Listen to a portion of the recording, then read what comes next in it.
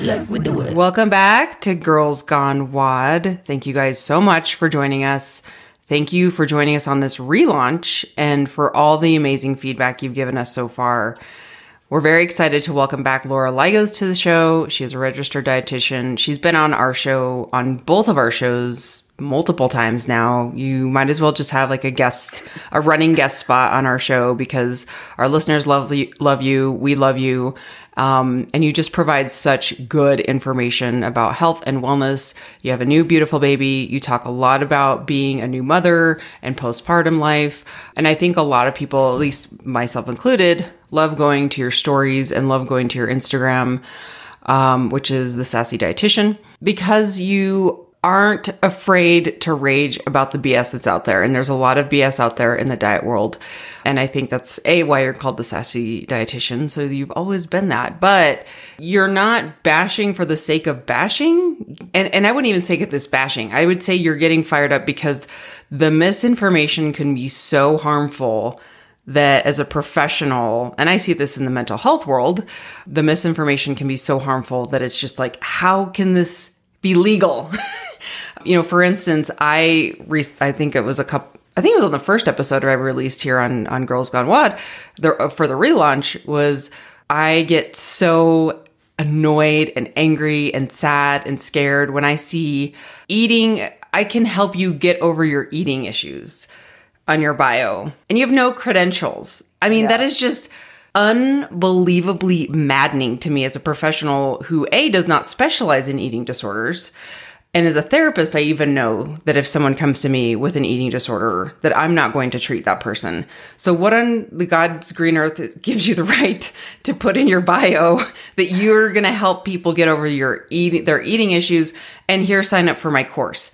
What? So I know you in the nutrition and the dietitian world see a lot of that. And what you're just trying to do, and I think what I'm trying to do is educate people on what to look for when you're going to a professional. Because look, you can go to whomever you want for advice, but if you really want quality help, here's what you need to be looking for. Yeah, the social media space has just been honestly kind of a dumpster fire. Like the past year and a half, it's been really hard to watch it unravel and unfold because I just think the misinformation has spread like wildfire as there's wildfires going on in the US. Like it's sad to see that parallel, unfortunately. And it's just hard sometimes to keep showing up when you're like, I have to once again tell you guys that no, we don't need to listen to this person who has eating specialist, or my favorite, the hormone specialist, like people who have literally no business being or claiming to be what they say they are and charging for these services. And I think that's what really boils my blood is I think that some might say my approach could be negative, but I like to think of it as a positive because I'm empowering you to fully understand what it is that you're consuming and understanding what the misinformation is and start critically thinking through like, what is it or what do I need? Who do I need in order to improve my health, as opposed to, oh, this person has 1 million followers. They obviously are credible and I need to follow whatever they're saying. Right. Which again, everyone has the free will to seek nutritional advice from whomever they want. And that's great if you want to go to a celebrity and buy their skinny tea. I mean, if that makes you feel good for a week, I don't know, maybe you're in the toilet half the time. But I mean, if that's what you need, by all means. I think what we're here to say is that's just very short-lived. And we're going to remind you till we're blue in the face. And we've said it almost every episode is there's no quick fix. There's no quick fix. There's no magic diet pill. There's no secret thing that like this influencer is doing to have those six pack abs, because guess what? He or she was born with them. And there's really nothing you can... Right. Anyway. Or their lifestyle is so completely different. Yes. I have to have this conversation. Most of my clients are women of childbearing years who either have kids or don't have dogs or cats. They have responsibilities, plus they have a full-time job, plus they want to work out. Like there's so many things on their plate. And I just have to say, you need to take a step back and be realistic. That influencer, that celebrity, that Fitspo person that you're following, even the CrossFit athlete who is transparent. There are very transparent CrossFit athletes now, more so than there were even like a year or two ago. But even them, like comparing yourself to someone whose full-time job it is to work out and weigh and measure their food is absurd. To take nutrition advice from an elite athlete whose background is in like finance, also absurd. Like they have a six-pack, one, like you said, because of genetics, or two, because their life literally revolves around the fitness space. They have the time and the energy and the, means to actually achieve said aesthetic. And you don't know what's going on behind the scenes. I mean, I sent you that article yesterday about Sarah Sigmundsdottir. I don't know if you want to dive into that. Yeah, let's go ahead and dive into that. But she basically came out, I think it was on Insider, and she basically said she was worried about her potential fertility down the road because she wasn't having a period. And her doctor literally told her it's normal as an athlete to not have your period, which it's not. That is not normal. It's common, but it's not common, normal. But it's not normal. Yes, I'll post the article in these show notes here. It's sad. I'm so proud of her for standing up for her health and recognizing that it could have a long-term effect on something like fertility that is important to her. But not just fertility. I mean, when you don't have a period, there are other things going on hormonally, and you increase your risk of osteoporosis down the road, of injury short term. And so there's just a lot of things that can happen when a female is not menstruating. And for her to basically be told that it's fine, you're an athlete, it's normal, is scary. I was told the same thing when I was a freshman in college. I lost my period for a year, and my coach and doctor, everyone was like, yeah, it's fine, you're just working out a lot. And at the time I was like, okay, yeah, I guess that makes sense. But then I realized, as I was in nutrition classes and learning about metabolism and everything, I was like, this is not normal. I don't feel good. I'm not performing well. And so that's really my, kind of bringing it back to how we got here, is you don't know what's going on behind the scenes. Yes. So yes, they might have a six-pack and look like, oh my God, drop dead gorgeous, so cut, so ripped. But then they don't have a period, and they struggle getting pregnant, or they're having trouble sleeping, which can happen. They're having injury after injury, which can happen. They're experiencing anxiety or depression, mental health. You know that. Like, there's things that sometimes are not conveyed through a body image that you see. And that's really where it can get scary, because this person is saying, I take these greens and I take this supplement and that supplement. They have no education or background, and you have no idea what's going on behind the scenes. Oh, speaking of that, I would really like to know your thoughts, because I'm seeing these ads all the time and it's driving me crazy because I don't even know where they're coming from. But what is up with Athletic Greens? Greens powders. Whew, take a deep breath, Laura. I mean, This is the hot one. I hear it. I mean, it's on every podcast episode. Yes. They're a sponsor of the show. No, I'm just kidding. I'm totally kidding. And sponsored by Athletic Greens. Off. Okay, so Athletic Greens, the actual brand, they have a decent product if what you're looking for is a greens powder. If you need it. Most people don't need it. So what I mean by that, it is third-party tested. The ingredients they're putting into it are, as far as we know, safe and fine. So yes, if you're taking like the bird's eye view approach, you taking Athletic Greens is doing nothing damaging. It's just probably not helping you to the level you think it is. And you probably don't need it. And honestly, you're just spending a ton of money on something that tastes gross, from what I've heard. And a lot of influencers are like, oh my God, it tastes great. Yeah. But you can tell, like, they're like just pushing it. And choking it down. I also understand that like a lot of these influencers make a lot of money through the affiliate sales. And I myself make money through affiliate sales. And I try to be transparent with that. I just feel that my licensure and my credibility is on the line. They just kind of go, oh, cool, this company is going to pay me a ton of money and it looks good. It looks healthy. I don't know how many of them actually stick to it. Also, in a lot of these greens I could talk about greens for days. No, I'm really interested, because greens are such a buzzword that you need to eat more greens. You need to eat more leafy green vegetables, and so green juices and celery juice and whatever the heck. Oh, who did I recently see it was a Peloton instructor, which I love Peloton. I do Peloton, so it's like no shame at all. But what I'm saying is like just being careful of what people are pushing, because they go run 10 miles and they're like, I got my green juice for breakfast. And I'm like, that's all you're eating? Like, I'd be starving if I had ran 10 miles.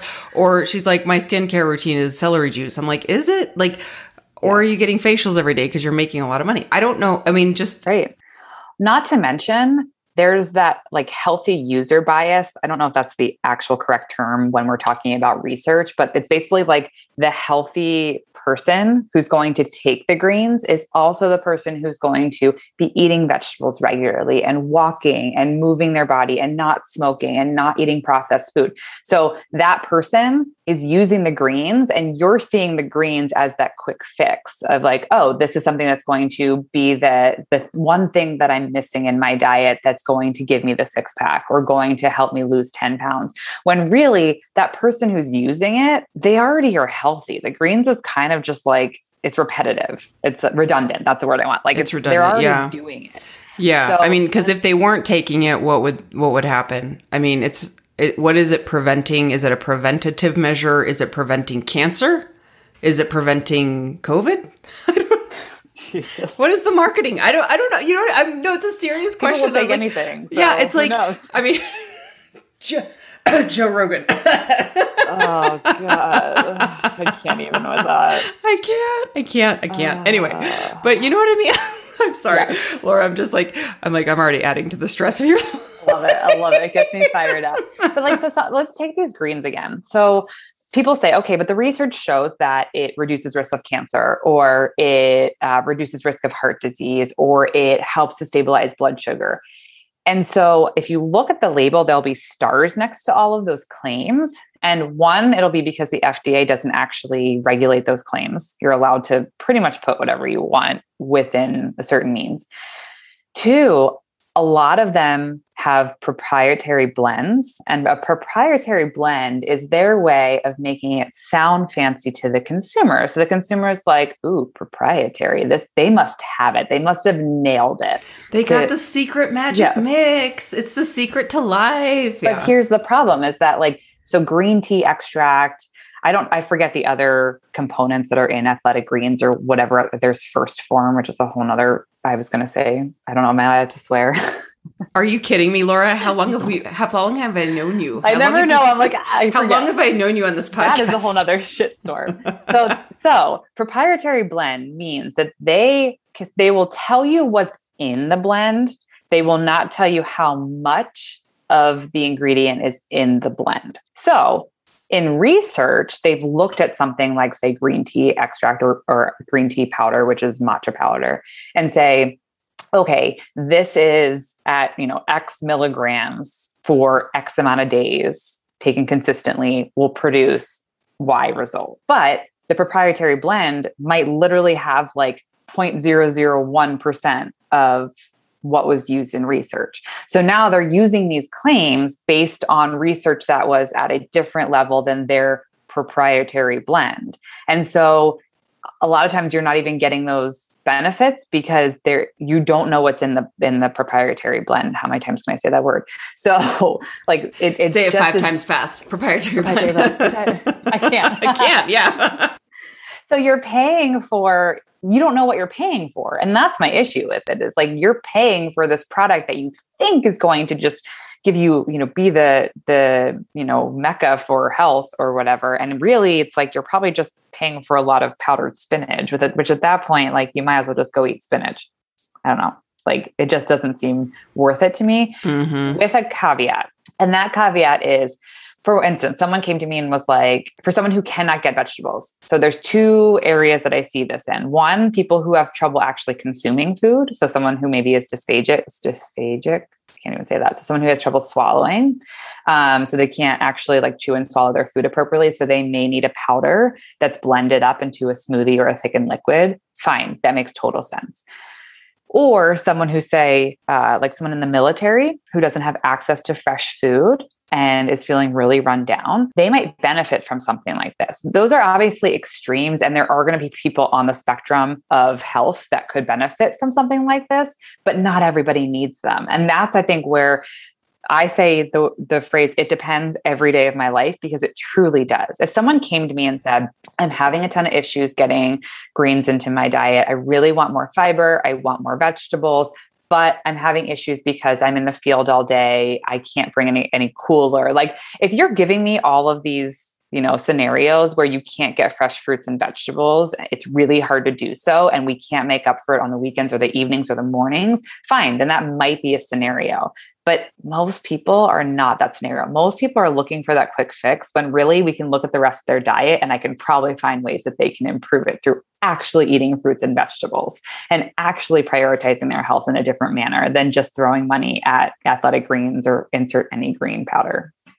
So this is another great reason to follow Laura Lagos on social media, because I love when you do talk about products, because I feel like I can trust you. And granted, I am someone who wants to hear from a reliable source, and I think that's also important to you, and that we want people to just be critical thinkers and be mindful of where you're getting your information on all spectrums.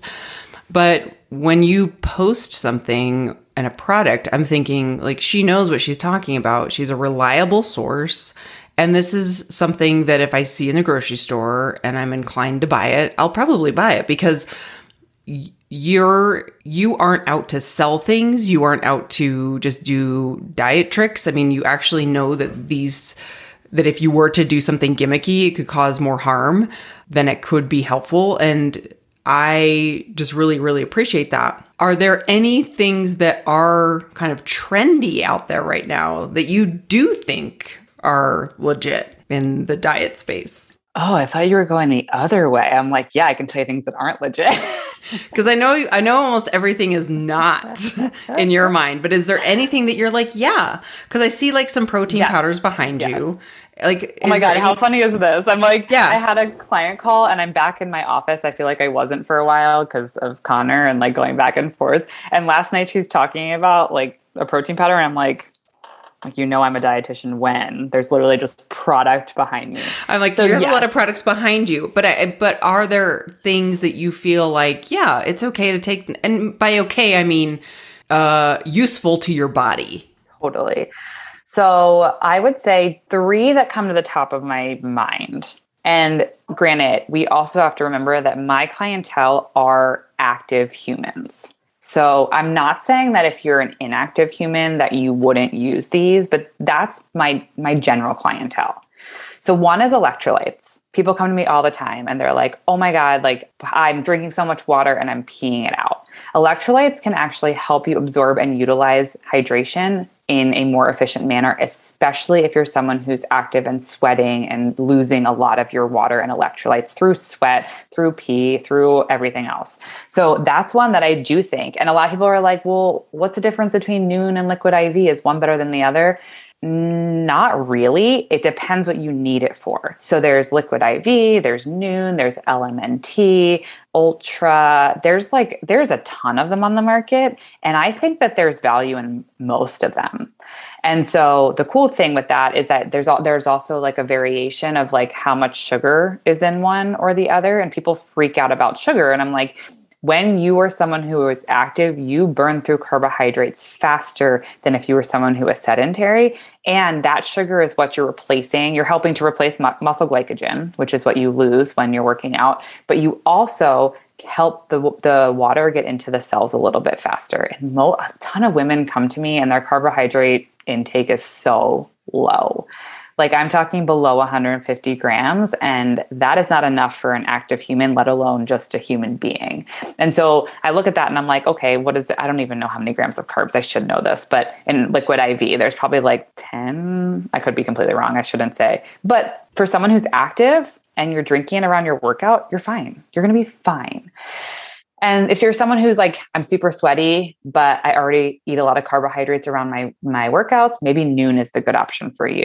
Nuun is actually what I drank through labor. I don't think I had Liquid IV and Nuun. I just kind of like toggled back and forth. Oh, that's amazing. I could get down. You were just like, highly recommend. That's it's the awesome. only thing I could get down. And yeah. I was not in a good place a few times. And I was like, just put it in my water. Put the electrolytes in my water. Oh my gosh. So that's a good, what's the word I'm looking for? Promotion? No. A good endorsement. A good endorsement for that. Yeah.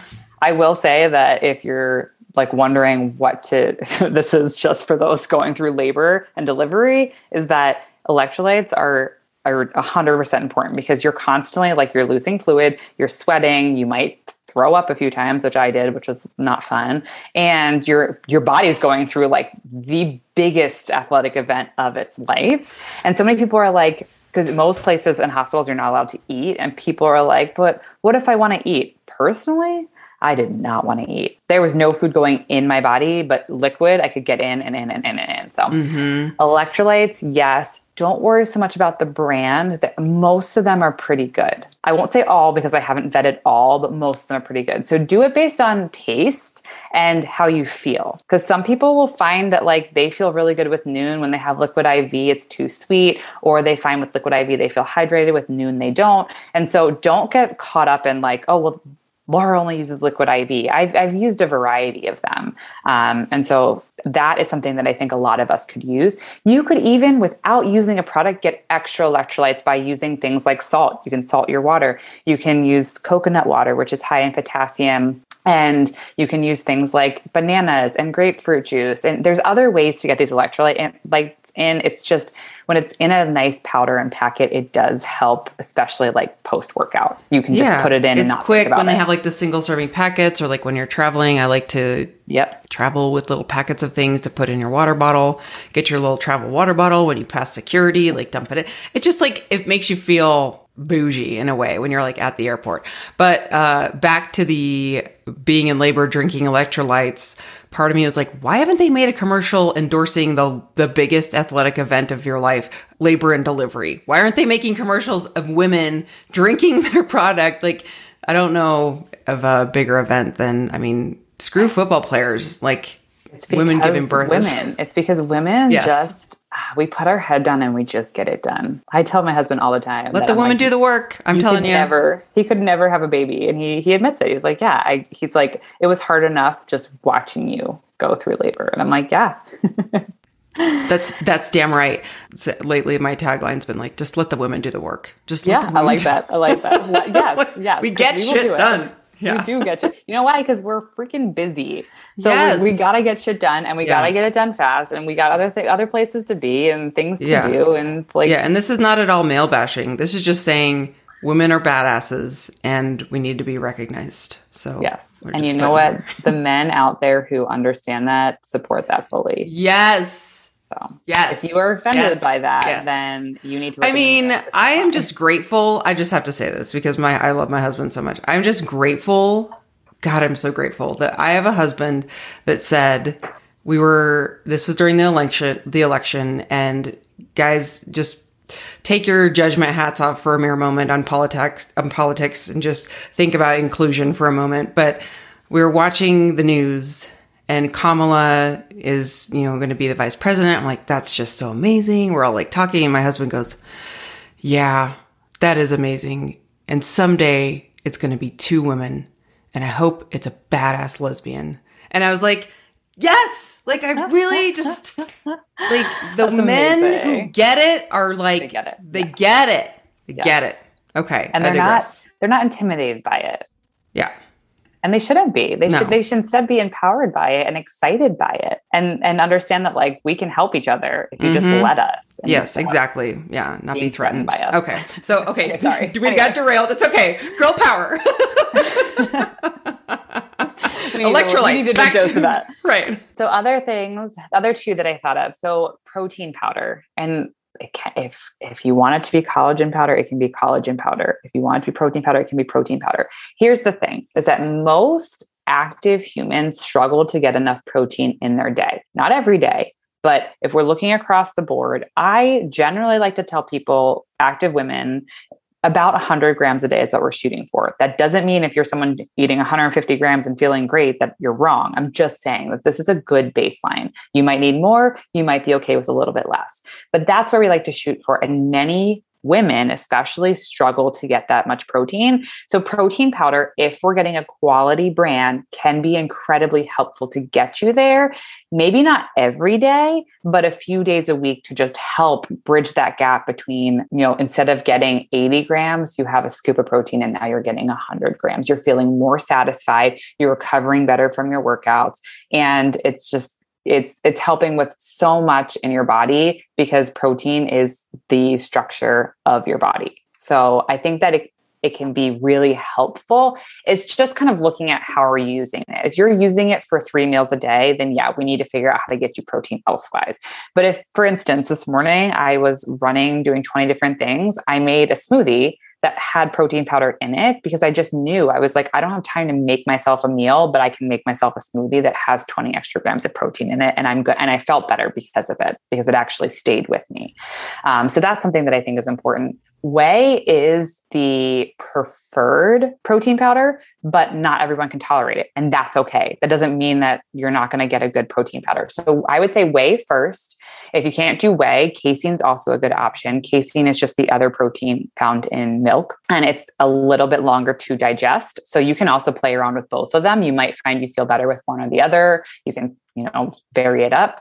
Or there are plenty of companies that are now coming out with other options. There's egg white protein powder, plant-based with pea protein or rice protein. You just want to make sure that you're looking at the ingredients and vetting the company a little bit because there can be heavy metals found in more of the plant-based protein powders. So you just want to make sure you're vetting them. Labdoor.com is a great place to start. Consumerlabs.com is another place to start to look. I was just going to ask, how do you know? Yeah. Yeah. A lot of people always ask me about the third-party testing because I'm like, I always talk about it. And the company should not only have, most of them have it on the label, not all of them will have it on their label, but they should have it on their label that they're third-party tested. And there's a bunch of different testing companies that do it. Or when you go to their website or labdoor.com, you should be able to find that they were tested. And the third-party tester just basically means that, like, if I had a supplement company and I ran my own test and I'm telling you what's in the product, I'm biased. I'm obviously going to make sure that we get the results that I'm looking for. Whereas if I sent my product to Joy and she tested it, she could be a third party tested. Obviously, she would probably need to be a little bit further removed, not someone who like we're best friends, but like she's a different company that is going to be testing the product who has no stake in the game. No money invested in the company. They're literally just testing the product for unbiased results to say, yep, this is what's in the product, no heavy metals, or there are heavy metals, whatever it might be. And kind of like peer-reviewed research in a way. Mm-hmm. Yeah. Okay. Mm-hmm. Yep. So I would say protein powder would be another one. It doesn't need to be all the time, but that's another good tool to have in your pantry for when you're just struggling to get enough protein in. The third thing that I'm seeing more research come out on, which I'm actually trialing myself, is creatine. Creatine has always been like seen as like the weightlifter. Yeah, I was going to say like bodybuilding, weightlifting, mm-hmm. raw. And so they're finding that, they've always kind of known, not always, but the research has shown that by taking creatine, you can see improvements in strength and like high intensity sport. You're not going to see it for the endurance athletes. The one downside that is often talked about is water retention. So you might end up putting on a few pounds and it's just water weight. When you stop taking it, you won't hold on to it. They're also finding that there could be benefits, especially to women, that with creatine intake consistently, that it may have an effect on their mood. And there was something else too. It was mood and energy, I believe. For someone who is almost 7 months postpartum, like I have been struggling with things like anxiety and fatigue. Even though my sleep deprivation is gotten way better, we're mostly sleeping through the night. Like I feel better, but there's still that lingering. So I looked at the research and I'm like, yeah, I want to try and see if this is a thing. I don't necessarily care that I'm getting stronger in the gym because that's not where I am in the season of my fitness life, but I would love to see if there's actual mental and mood benefits. So that's something that they're coming out with. So I think that there's a lot of value in that to try it. And everyone's different. Not everyone will respond the same to any supplement, but they're saying basically 5 grams a day consistently has been shown to help with all of that. And so I think that that's something worthwhile to look into. Once again, you're going to look for quality of supplement and making sure that it doesn't have a ton of fillers in it. It's a third-party tested company, and it's something you can actually incorporate. There's pill and powder, so it just depends like how you like to take your supplements. And that's for females you're talking about? And males. And males? I'm not sure. I'm not sure. The kind of brief that I was looking at was directed to females as far as the mood and the fatigue. But for the strength gains and for the high intensity, it's across the board. Got it. Interesting. And there is normally a building period with creatine. You're supposed to do, I believe it's 3 servings of 5 grams per day for, I want to say a week. And then you just taper down to 5 grams per day. But they have shown that you can still get the same benefits if you just do 5 grams a day. Like personally, I can't remember to take supplements 3 times a day. That's not happening for me. I can barely remember what I'm supposed to do from morning till night. So they say if you do the recommended 5 grams per day, that's also okay. You're just probably going to see results slower, which is fine. You'll still, if you're going to get them, you're still going to find them. Exactly. Okay. That's great. Let's talk really quick because I wanted to mention something back with it. I know it's been since the beginning when we were talking about the article with Sarah Sigmundsdottir around how some doctors, not all doctors, there's great doctors out there. And just a disclaimer, I am not against Western medicine. Ever since I started seeing a naturopath, everyone's like, are you against Western medicine? I'm like, absolutely not. The idea that someone can say, well, it's just normal that you lose your period when you're an athlete. I think of like all the gymnasts or any really elite athlete, female runners that push through. And the idea that pushing through means you're stronger is really troublesome to me. And how she lost her period and they said, her doctor said, it's just normal for athletes. And then a year later, she broke her rib and started getting injuries. And I think what I notice, I'm turning 44 the week this podcast comes out. And I'm not saying like I'm this old, wise person, but I think what I've noticed over my lifetime thus far is, of course, when you're younger, you can bounce back like crazy. You can bounce back from a hangover. You can bounce back by getting 2 hours of sleep at night. I mean, you can bounce back so much easier. And so we're also looking at age-wise, these athletes are younger and maybe their bodies are just bouncing back. But there's a breaking point. I'm just theorizing here. Like there's got to be a breaking point where the body's like, all right, we're done. We're done. And I think about this all the time. First of all, I think about you anytime I'm about to like get conned into buying some supplement or drink that really is too expensive and I don't need it because you're always like, it's just expensive pee. I can't tell you how many times I think about expensive pee throughout my day when I'm shopping because I'm always like, it's just expensive pee. Don't spend your money on it unless you like really need it, unless it's like electrolytes. And then the other thing I think about is my naturopath we recently interviewed, and she talked about like how amazing your body is, that it will really work very hard to eat a piece of foil if you ate a piece of foil. Like your body doesn't question what you're putting into it. Your body will take it and will just be like, all right, we're going to work on this. We're going to do our job. And she's like, that's how amazing your body is. But you also have to realize like what you're putting in it or what you're doing to it is going to affect it negatively if it's not good, because your body's just so forgiving. It will be like, okay, we're going to take this foil and we're going to try and digest it. She's like, because it's just doing its job, you know? And so I just think of like how younger athletes, and we are looking at that being like, well, how can we train so hard and just like push through it when in fact your body is going to hit a breaking point? Do you see or agree with that, like that there is a breaking point? And how do you kind of coach people to rein it in a little bit? I think there's two things to focus on. One, what can we do to prevent or delay this? And I think that is something that, I mean, coming from being a competitive athlete, that was barely touched on.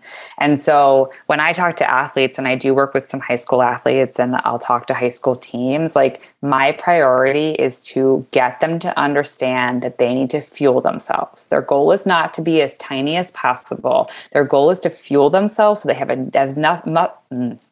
enough energy as possible to perform and to recover, right? Because you can perform, but then if you can't recover and get back there, then what was the point? Like if you want to keep going, you have to learn to recover. So that is huge for me. I don't think enough athletes are encouraged to fuel their body, and not just saying like throw as much calories as possible, which like as a swimmer, yeah, like you have to eat a crap ton of calories, but like what else could that athlete have been doing? Like, why wasn't I encouraged to eat more protein? Why wasn't I encouraged to carb load? Why were a lot of these things? Why I never took electrolytes? Like I was given Gatorade, and Gatorade gave me such bad heartburn that I just wouldn't drink it. I would pretend I would drink it, and I just wouldn't. Like, why wasn't there another option? So like that, I think we just need more education and more help to the younger athletes so that they can be better athletes for a longer period of time.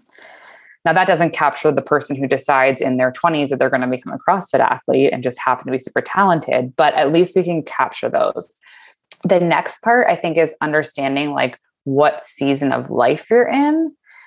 And that's obviously going to also miss the elite athletes that are probably in their 20s. But I think what happens is a lot of people think that like I was fine in my teens and my 20s, so I'm just going to work out 6 days a week in my 30s so that I can drink whatever I want, eat whatever I want. Like that transactional relationship thing. And exactly. Yeah. And really pushing means you're just tougher is kind of the mentality. Yeah. Yeah. Or like it's a one-up competition, right? Like I PR'd my snatch today, which I think we've talked about this conversation before of like, there is a lot of good in CrossFit. Like I acknowledge that, right? Like most of my friends have come from the CrossFit space. We have a similar interest in life, but there's also this toxic culture that doesn't get talked about a lot. And it's just like this toxic, and it's not like going to a bar and drinking too much. It's not like taking too many drugs. It's not something that's going to kill you or be super detrimental to your performance in life, but it can be super negative in the fact that it's making you basically be in a stressed out state over and over and over and over again. And at some point, your body's going to break. At some point, either it's going to be your mental health or your physical health, your sleep, your relationships, like something's going to break if you get wrapped up in that culture. I have friends who've been doing CrossFit for years and they don't get wrapped up in this at all. It's just their personality. They're like, yeah, like, I don't care if I never PR, like I just go because I like the community. And that's great. I wish I had that. I'm a competitive person and I always have been. I'm an athlete. So like I can get wrapped up in that really easily of like, oh my God, I want to PR and I want to go heavy. And I'm going to basically ignore all the signals from my body because all these external signals are telling me that I need to go faster and harder and do more and show up more and work on every skill in the book.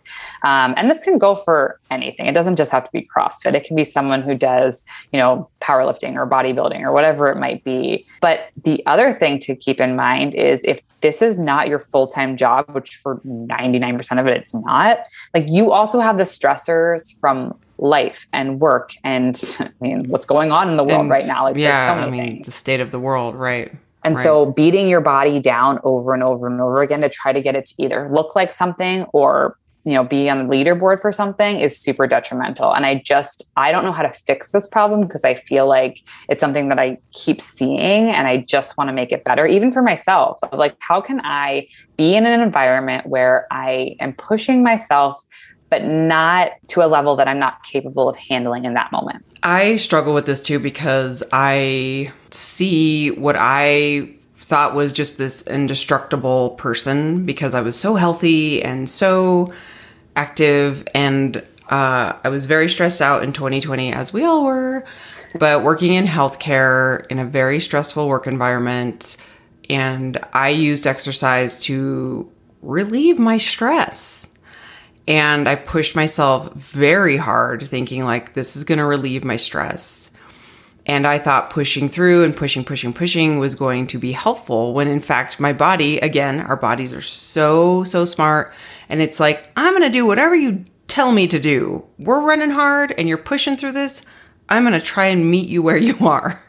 And then it eventually is like, oy, we're tired.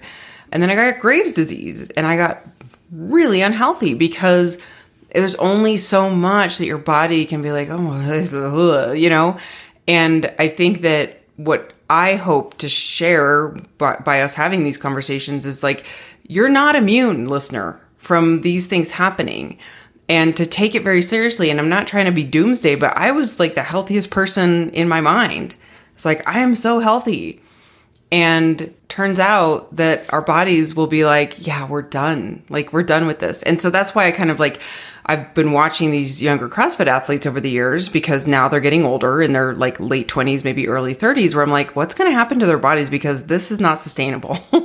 And it's not to say like, don't be active, but we've pushed it too far. And I think I can say that, especially for people listening to this podcast, a lot of people have pushed it too far.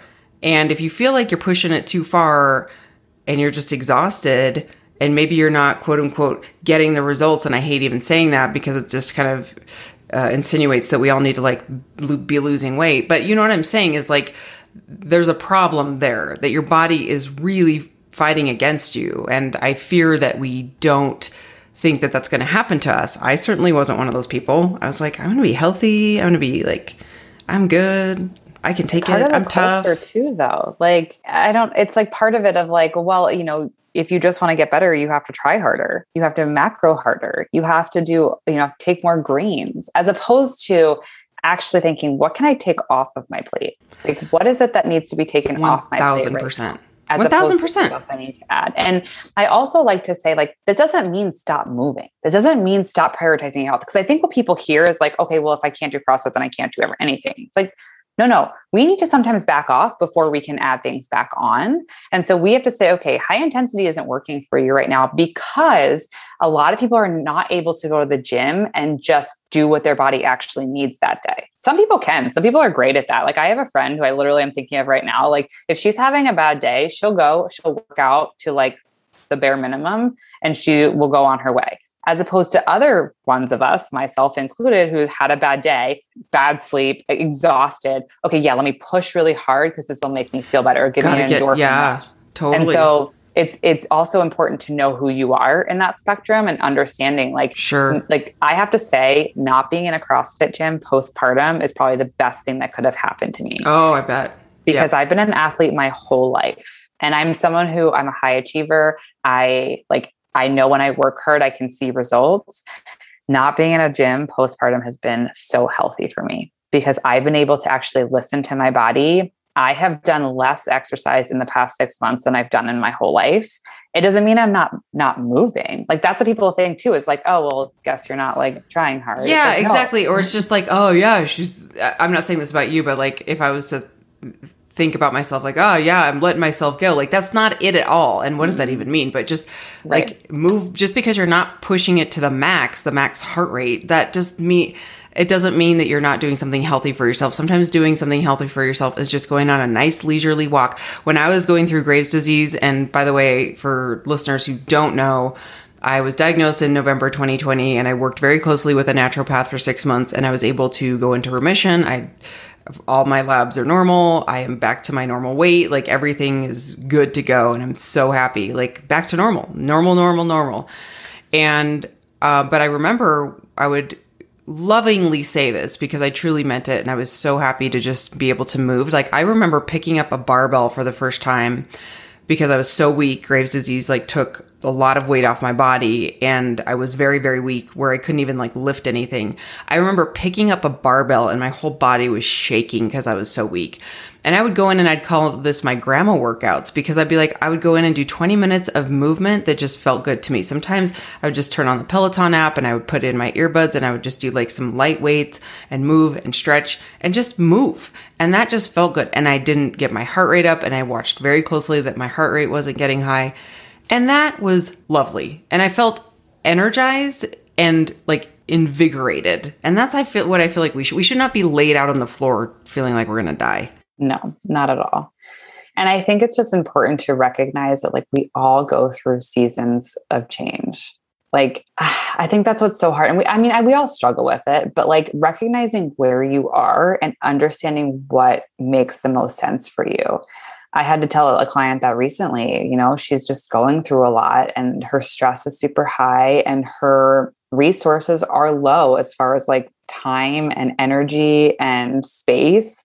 So I'm like, why do you think that weight loss and more exercise is right for you right now? And it's because we're told that the priority should be eat less, move more. And we can't, for whatever reason, we can't get out of that cycle. Instead of recognizing, okay, you know what? No, like my priority right now is my family, my job, survival. And then I can worry about, not to say your health shouldn't be like kind of around all of that, but we feel like the only way we can be healthy is if we're basically like limiting our food and making sure we're maximizing our output. And that's just not what we need to be focusing on. Like most people, I look at their day to day and I'm like, I don't even care that you work out. I care that you get up from your desk and move, like go for a walk. I know when I'm having my hardest days, anxiety wise and like mood wise, a walk can change literally everything. Just Walks getting are the perspective. best. Yes. The best. And I just read this somewhere. Maybe it was a podcast. I want to say maybe it was a Brené Brown interview. If I find it, I'll post it. But the bottom line is there was a doctor on the show that was saying one of the best things that you can do for your mood and for your health is to take a walk and talk to a friend. I believe that. I'm like, that's lovely. And now I understand why I love to go for walks and talk on the phone or I listen to podcasts or books sometimes. But like, yeah, I like half the time will ask my friends to go on walking dates and it's so lovely. Amazing. Yes, I would agree with that. So, and that should be the priority, like, especially in seasons of life where you're so stressed and you're so tired and beat down. It's not to say stop moving, because I think that's what people say, like, okay, well, you know what? Like, I'm so burnt out and I'm so stressed out that I guess I shouldn't move and I should just kind of like throw in the towel. No. Right. Because that actually will negatively impact your mood. Like, movement helps your mood. Yes. Just don't go like exactly lay out on the floor. Like you shouldn't go beat yourself down and do the hardest workout you've ever done in a time when you're so stressed out. And I understand that's hard. I'm with you. I'm someone who I call myself a recovering CrossFitter. Like I truly am. And I'm learning it every day. My body is not what it used to be. And that's okay. It's just learning that how to treat my body and what's going to be best for me. And that's going to take time and it's going to change again. I mean, that's just life, especially females. Females go through a lot of different changes with or without pregnancy. We just have a lot. I mean, we have so many hormonal changes in 1 month, and then we have to do that how many months over for how many years. And so I think it's really important as a female who is active to also honor that a little bit more, because our bodies go through a lot of hormonal changes that men don't have to experience. Right. And so we can't be comparing ourselves to them either, because we have other processes going on in our body that deplete us of minerals and nutrients more so than the male body. Right. So 2 questions as we wrap up here, and it can be lightning round or it can be as long as you want it to be. Talk a little bit about the elite athletes, or at least just the competitive athletes, because I'm sure you saw this too, being a competitive athlete, that thinner equals better. So thinner equals you're going to run faster. Thinner equals you're probably going to swim faster. I mean, is that true?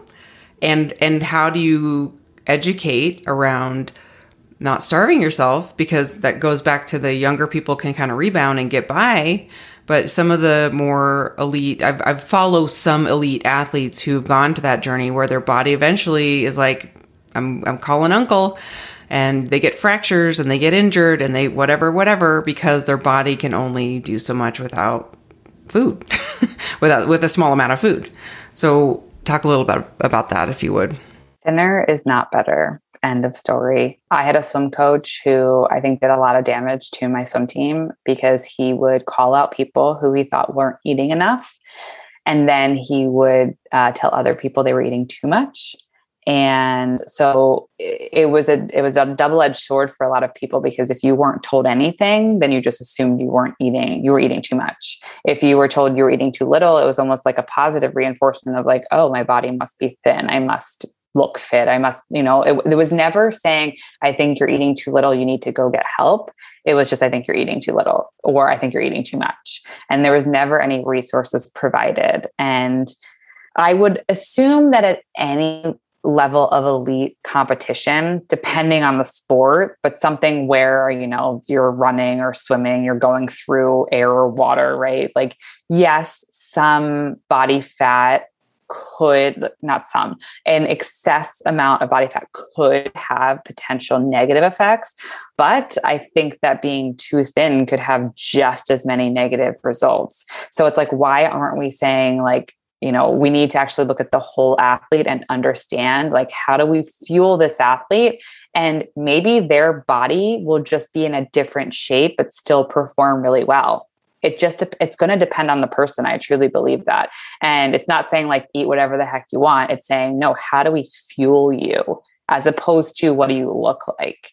And I will say that like, I also knew a lot of gymnasts because I was roommates with one in college. And I felt so bad for them because their whole practice, they're judging one another. It's just a part of what they do. It's not that I don't think they intentionally need to judge each other as human beings or as bodies, but one person is going and doing a vault or a floor routine or the balance beam, whatever it might be. And the rest of the team is looking on and judging them. And so their body is constantly on display. So I think that's where those types of sports, they suffer even more because their body is being put on display and their body is being talked about and they're comparing themselves to other bodies. Whereas luckily in swimming and running, your time is what you're being judged against. So I think there's a little bit of buffer there, but that doesn't mean that people are immune from it. I had teammates who had eating disorders. And so I think especially like when you're wearing a bathing suit or you're like the small running outfits, like all the outfits that are just very small, it's hard. I'm guessing it's hard not to like judge by what you're looking like. I think it was pretty cool. There were a bunch of female teams and athletes at the past Olympics. Who talked about or who fought for different uniforms. And I thought that was really powerful because it's like, why? Now you could say that some probably just enjoy it. Like with swimming, I'm not going to wear a tracksuit, like right. It's probably not the most aerodynamic. Yeah, exactly. Obviously, but there are some sports where it's like, why am I wearing a thong when I could easily be wearing, biker shorts? Right. Like the volleyball team, they were talking about they didn't want to wear bathing suits or bikinis, I guess. And then the German gymnasts wore these awesome full length leotards for the gymnast routines. And it's like, yes, these are the things that you should at least have a choice. Now, great. If you just want to wear a small leotard and you're more comfortable, who am I to say? I'm not a gymnast. I don't know how it feels to roll around and jump around in a leotard. I have so much respect for that. I'm like, that's amazing. And they never get Snuggies. I'm like, it would be in my butt. I don't know how I'm sure they have paste. I know they have a spray. Oh, a spray. Yeah, that's what it is. Yes. I know there's something that holds it in place, yes. But that's what I'd be worried about the whole time. But you know what I'm saying? If they want to wear that, great. And there should be an option. But I think that's just the thinner is better. And also, watching my weight because I have to perform is just very interesting. And I saw that a lot there was kind of this wave of macro counting a few years ago where everybody seemed to be macro counting, myself included. I'm just making a gross noise that, we all make mistakes, guys. But I watched the CrossFit athletes just basically starving themselves. And I'm like, this is not going to end well. Someone's going to break a rib. Someone's going to get injured. Someone's going to hurt their shoulder. It's all just, I worry about it so much. But that's another rant for another day, I guess. I do think that I don't know that all athletes, I'm not really in the elite CrossFit community anymore. I was for a while because I was working with Inside Tracker and I worked with a lot of those elite athletes. But I will say that I am seeing more women talk about feeding themselves more. So I think there is a push. I don't know that it's across the board. Amanda Barnhart does a great job of it. She does not claim to be an expert. She always puts disclaimers. She's good friends with a dietitian, which I think helps too. But she always posts about how much she's eating, which is a lot. And I think that's great for her because she's transparent. She's like, hey, this is what I eat. I eat a lot of food. Right. And she tracks it because she needs to make sure she's eating enough. And I think that's powerful. I wish there was more of that rhetoric of like, I track as an elite athlete because I need to make sure that I'm eating enough, as opposed to I'm tracking to make sure I don't overeat, which was the rhetoric for a while and still is in the CrossFit community, right? Like the zone diet was basically all about like making sure because if you eat too much, then your longevity and yada, yada is going to be at risk. Whereas now I am seeing, and I've also curated my feed a little bit different because I was getting so burnt out of seeing a lot of these CrossFit athletes who were under eating and felt helpless because I'm watching them talk. Yeah, it's like you're watching someone just stand in front of a train and you're like, you can't do anything about it. It's so sad. Yeah. So, and I know that Katrin Davis' daughter no longer works with said company. I try not to talk about or name names because I got in trouble when I did, but she has moved on to, I think she does M2 Performance, and they also have a really good track record with feeding their athletes and fueling their athletes. So Great. I'm hopeful that there's a lot of, not a lot, but I'm hoping that those top athletes start leading the charge to say, no, like I'm fueling my body, because if they want to continue to be competitive, they're going to have to. There's no other choice. Otherwise, they're going to have broken ribs and broken bones and completely be burnt out. You cannot outsmart your body in that way. No, you just can't. It's eventually going to catch up with you. Yeah. So the last question before we end this episode is around what I eat in a day. Posts, and I rage texted this to you last night because I was going through my like Apple News app and I get notifications for like the top magazines, and one of them was Women's Health, and it was like, I don't even remember who was posting. Maybe it was a broadcaster. Yeah, I didn't know I didn't recognize was like her. What I eat in a day. And first of all, I cannot stand what I ate in a day post. I can't stand it. I can't stand it. I get so angry. I'm angry right now. And this woman, I gotta find it. Let's find it. Let's find for like just the morning. First of all, I mean, and I'm not going to read the whole thing. The whole day, because the whole day is really okay. Let's read the whole day, because part of me was like, well, I don't want to feed this beast, but part of me is like, actually, we need to, because broadcaster Lisa Snowden, 49 years old, TV and radio broadcaster and model. Monday, 6 a.m. Shot of Simprove probiotic. I don't even know what that is. Okay, she has a shot of Simprove probiotic at 6 a.m. 6:30. My biggest pet peeve. Hot water and lemon. I'm like, who has the time to just like put together some can't stand it. Hot water with lemon, collagen pills. 7 a.m. Kefir with berries and seeds. Black coffee. I mean, all of this is just so wrong. I'm like, black coffee. This is like diet culture city. And then, okay, first of all, 7 a.m.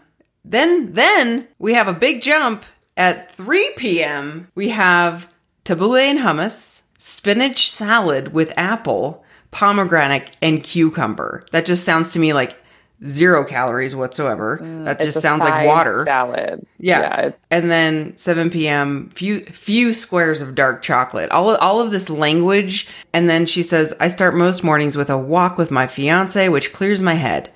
Today, I was working on a podcast from home and we ordered a large late lunch from a nearby Turkish place, like hence the big jump from 7 a.m. to 3 p.m. But I'm like, I would be starving. The next day was kind of the same thing as far, she didn't really have breakfast. 6 a.m. probiotic, 6:30 hot water with lemon and collagen pills, 7 a.m. black coffee. All I'm thinking, like my naturopath's voice in my head where she's like, her cortisol though. Yeah. And then 1:30, man. And then 1:30 p.m. green vegetable soup, chickpea, aubergine, and rocket wrap. I don't know what that is. And then a banana smoothie. And then 7:30 p.m.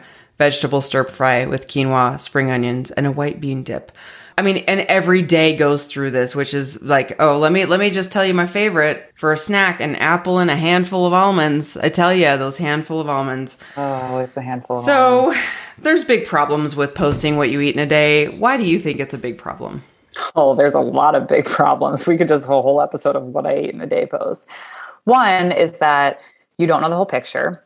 You don't know, that could be all she's eating. that could also not be all she's eating. That could be what she only eats 1 week out of 3 months because she's doing a more fasted week, which that would be a whole nother discussion. But say that's all she did. And the other days she does, more, she eats more. Who knows? It definitely can show. I mean, to me, it shows a lot of people's disordered eating. And then I think people say, well, that person looks great. She sounds great. She's healthy. She looks the part. So now I want to do it as well. So I think that's the part is that like, there's no filter saying this, I have a disordered relationship with food. I have an eating disorder. It's just, here's what I eat in a day and here's what I look like. And people then say, oh, if I do this and I get to connect the dots, I'm going to look like that. Yeah. Yeah. Like that's what people think. And then the other side of it is you don't know what else is going on. I had a client once tell me that she had a CrossFit coach who was doing that, like what I ate in a day.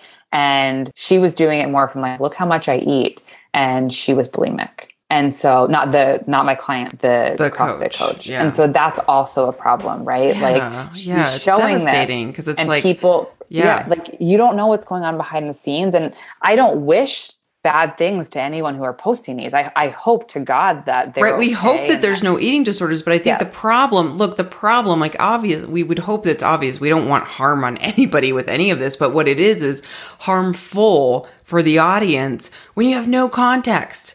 You have no context other than a plate of freaking food and a completely different body type than yours. And also it sets this weird standard, or it implies that we should all be doing this. And we're all so different. And so speak to your experience of how broad the spectrum is of how different people's meal plans are when you're working with them. So different. Like, how broad? How broad? No, it's so broad. I can't even tell you. And you know what I just thought of? So we started solids with Connor, my 6.5-month-old. And so cute. That photo of him with like all of his food everywhere. The best. And it's like classic. The best. It's like, I'm just going to put it everywhere. Everywhere. My mouth. He is so messy. But he's loving. I think what I love so much about it is you recognize how intuitive humans are from the get-go. And when you're looking into the baby-led weaning, and I've asked pediatric dietitians and all this, like how much to feed them, there is no answer at all. Even I'm nursing which is him, amazing. Yeah. There's no answer for that either. Yep. And that's what's crazy is I'm like I'm learning so much through him, which I think is so cool. And I'm just like, I offer him food, breakfast, lunch, and dinner. I offer him the breast 5 to 6 times per day. Every day is different. Every day. Yeah. Some days he nurses for 40 minutes. Some days it's 10 minutes. Some like tonight at dinner, he like couldn't be bothered with the food. And we had a very active and busy day, and he like looked at it and he was like playing around with it. And if you've been following me on Instagram, you see him, he shoves food in his mouth and he eats. It's just so enjoying. It's enjoying, whatever word I'm looking for. It's very fun to watch him. And when you look at that, that's how you can tell that like what we eat is going to be variable. It's not to say there's not a time and place for tracking and macros. That's a tool in the toolbox. Yeah. And you for the record, you do work with some people with macros because it depends, right? It totally depends. But when you look at a child and how they're eating, and I talk to other moms who are in it with me doing it, our kids eat so different, and they're growing and they're flourishing and they're healthy and they're happy and they're developing. And I'm like, there's got to be something to that, right? Like as adults, obviously we're not developing and, we're not growing as fast and we're not changing as fast, but we're still human. We're human beings who our appetite's going to vary. What we like is going to vary. What we need is going to vary from day to day, from month to month, from year to year. And so for us to compare ourselves to the person next to us can be really detrimental. And the thing is that like, you're never going to look like that person, and that's okay. Never. You're going to look like you, and that's what you need to look like. And exactly. After years of hating my shoulders and muscles and whatever, I'm like, oh yeah, this is my genetics, and this is what I have, and I'm going to embrace that. And yeah. One of your listeners called in once, and they said something about like, they would look in the mirror and they would say, this is my body today. This is my body today. And that was the most I've used that. So thank you to that listener. Like I have used that with my clients because you're right. Like it is neutral. This is my body today. Like this is it. Yeah. This is it. Like we don't have to hate it. We don't have to love it. We don't have to be toxic about it. We literally just acknowledge. This is my body today. And I'm going to just go use my body. I'm going to walk. I'm going to use my legs. I mean, it's just the neutral. And I love what you said about Connor and what made me think about, I'm going to have a intuitive eating trained by Evelyn Tribole. So kind of like trained by one of the gurus of intuitive eating, that what I want to talk so much about is like babies. Babies and children are the original intuitive eaters. Yes. Because they don't have rules. They don't have, I mean, they're listening to their body. They like came into this world. Different. And so when you think about it, when children start having issues with food is when the rules are starting to be put on them. Like, you need to clean that plate.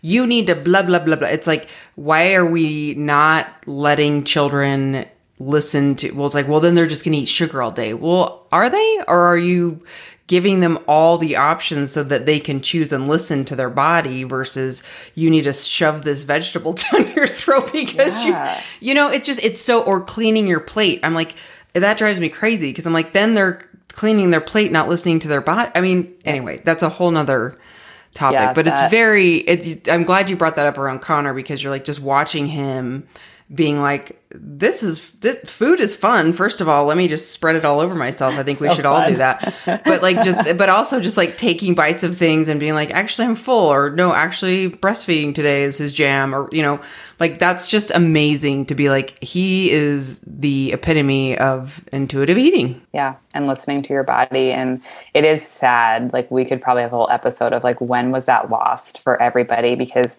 when I talk to my clients, we do a diet history of understanding like what led them to where they are today. And I actually think I want to evolve that. I've talked to some other dietitians about that, evolving that into a diet timeline and understanding like, when did all of your beliefs about nutrition and fitness and health evolve? Where did they come from? So that we can start acknowledging them and understanding like, why do you feel guilt when you eat a certain way? Why is it that you believe that you have to count, or like, you know, is it because your mom did Weight Watchers? Why is it that you believe that you had needed a supplement? Is it because your mom did Slim Fast? Like so many different things that I think we all need to start unraveling. So many things. Because we all started intuitive. So we have to kind of backtrack and say and we all have them. I have them included. Like I'm not immune to this. I have a lot of triggers that I have kind of been working through and understanding like, why do I eat a certain way or whatnot? And that's also going back to the what I ate in a day. You don't know that person's diet timeline. You don't know their timeline. You don't know their food issues. And I say food issues like we all just, I mean, it's just an issue. You don't know the full context.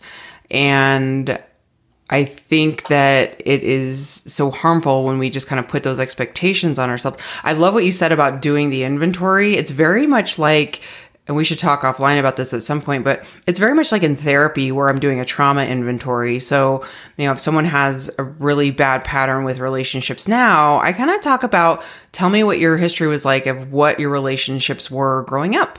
What were your biological, or what was your nuclear family like? Like, what was it that you were looking at when you were growing up? And then what were your relationships like, serious relationships like moving forward? And talking about those dynamics, it's very similar because the relationship with food is the same of what you were exposed to. What did you witness? How did your parents talk about their bodies? You know, people will be like, yeah, my mom was constantly on a diet, or yeah, my mom put me on a diet when I was 7. You know, it's like, so that's very similar to therapy. And I know I talk about this with you all the time of like, I don't see how we can separate food and psychology, or food and pathology, or food, like the way that we feel about ourselves, because there's very few people that it's not an issue. And I just am so happy for those people. But there's a lot. That's why the diet industry is billions and billions of dollars, because it's intertwined with our self-worth. Totally. I mean, I tell every single one of my clients to go to therapy. I'm like, there's a reason that you're struggling with your food intake, and I can help you with the habits that go around it. I cannot help you with the behavioral triggers, the trauma path in your past, like everything that led up to this. So I do think they're incredibly intertwined. And that kind of goes back to, I know we're way over time, but I think that goes back to like when you were talking about like, you're not against Western medicine, you used a naturopath. Like, all of these can work together. We don't have to be like butting heads. Right. Instead, like, I have a few primary care physicians that I'm friends with, and because I'm friends with them and they know me, they now refer out, but they didn't before. They just assumed that they had to do it all because they were never given the tools and the resources, as opposed to saying, you know, like, oh, wow. And here's the other thing, right? Like, you were someone who wanted that more natural approach and you were actually going to follow through with it. And I think that's another issue is like these physicians, they see people like say they want to do it, but really they come back in a month and they haven't changed anything. They're like, I don't want to do the hard work. Yeah. And I'm not saying like I'm some martyr, but I didn't want my thyroid burnt and killed. Like, I just didn't. And that's fine. And, but that's where if we just and this is a whole big issue with healthcare, right? It's like, we're not having all those interconnections. And so like, it's hard for somebody if they don't have the tools or know who to turn to, like how to get the help that they need. Like, okay, wow, I recognize that my blood pressure is high and my anxiety is high, whatever, like list all these things. I didn't realize that I could actually go to a dietitian. My doctor just told me to be on the DASH diet or the Mediterranean diet or just eat less, move more, right? Like that's a classic line because the doctor has 10 minutes, not even 7 or 8 minutes with you, right? Like they don't, and so I don't necessarily blame doctors. Healthcare has its own issues, but if we could find out how we can use all the different disciplines within healthcare to reach our optimal health, that would be really cool, right? Like if we could say, okay, I go to the doctor, I'm having X, Y, and Z problems. I go to a dietitian and I also go to a therapist so that I can come back in a year and my blood pressure is down and, you know, my lipids are more favorable, whatever it might be. My thyroid is more optimal. And now I'm using the system as it should be, as opposed to going, you know, last ditch effort and getting all the quick fixes. Well, this has just been so helpful. I feel like we could just talk for hours and hours and hours. And I know that you've been like teasing some podcast talk. Yeah. I mean, you are one of the OG podcasters. You had an OG podcast back in the day. Yeah. So are we looking forward to some sassy?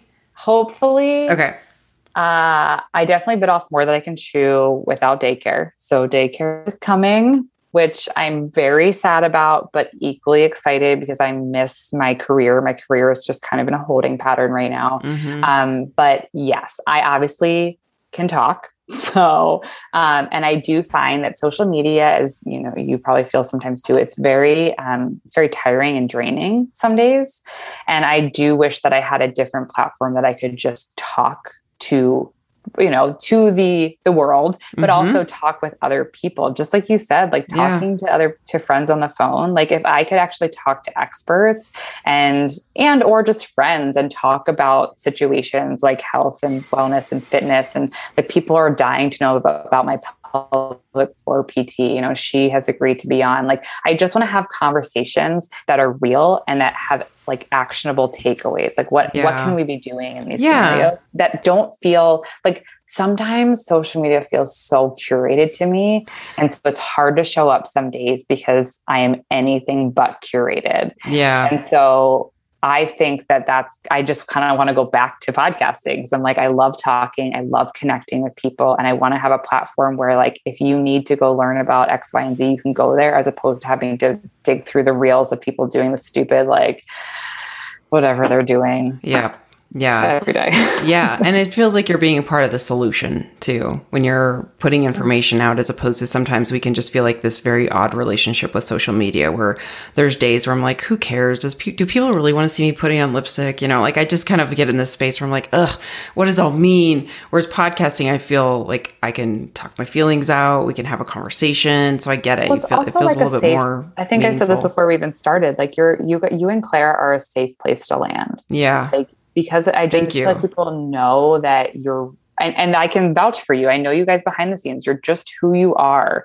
on air that you are in person. And so it's really comforting. Like I listen to you guys and I know when I'm having a rough day and I'm going on a walk, like it's comforting to listen to you guys. And like, they're going to talk about something real. It's not going to be perfect and curated. It's going to go right, left, and upside down. And it's going to be just real and what I need. And I'm going to probably take something away from it. Like that listener, I don't even know how many years ago that was. It was so long ago, but I know exactly because I can like hear her voice in my head where she's like, this is just my body sticks today. With you. Yeah. And I'm hopeful that I can provide that too. And many people have said, have Joy and Claire on your show. And I'm like, should I? Just kidding. Obviously I will. Maybe. They're a little too wild for me. No, I'm just kidding. So we'll see. We'll see if that happens. Okay. It's on the list, but I have a lot of things on my list right now. And I just have to prioritize what's going to happen because I also have a kid now and he's taking up a lot of my energy in a good way. So in a great way. And he's adorable. We'll share with our listeners where they can find you again. At the Sassy Dietitian. It's 2 T's, no C. I put the tit in dietitian. That's what people always say. I love it. That's an easy way to remember it. You can go on my website too, but Instagram is where you'll mostly find me. I'm sharing mostly Connor content these days, but I will be in a week. I'll be more free. I'll have more free time, which will be weird. Well, this was a lovely conversation. And I just thank you again for all of your knowledge and how respectful you are of people needing to find what works for them. And it's really calling out the crap that's out there. And I think that's really important, that it's not bashing, it's not negative. It's just really that we feel so passionate about the truth. So thank you listeners again for tuning in. This is Girls Gone Wad podcast. Again, just a reminder that we are releasing episodes on This Is Joy and Claire, as well as Girls Gone Wad podcast now. Email us girlsgonewad@gmail.com for your feedback, and subscribe, share with a friend. If you had a friend who listened to Girls Gone Wad, but they don't know that we're back, please share with them so they can get back on the subscription, and we will talk to you next week. Thank you, Laura. Thank you for having me.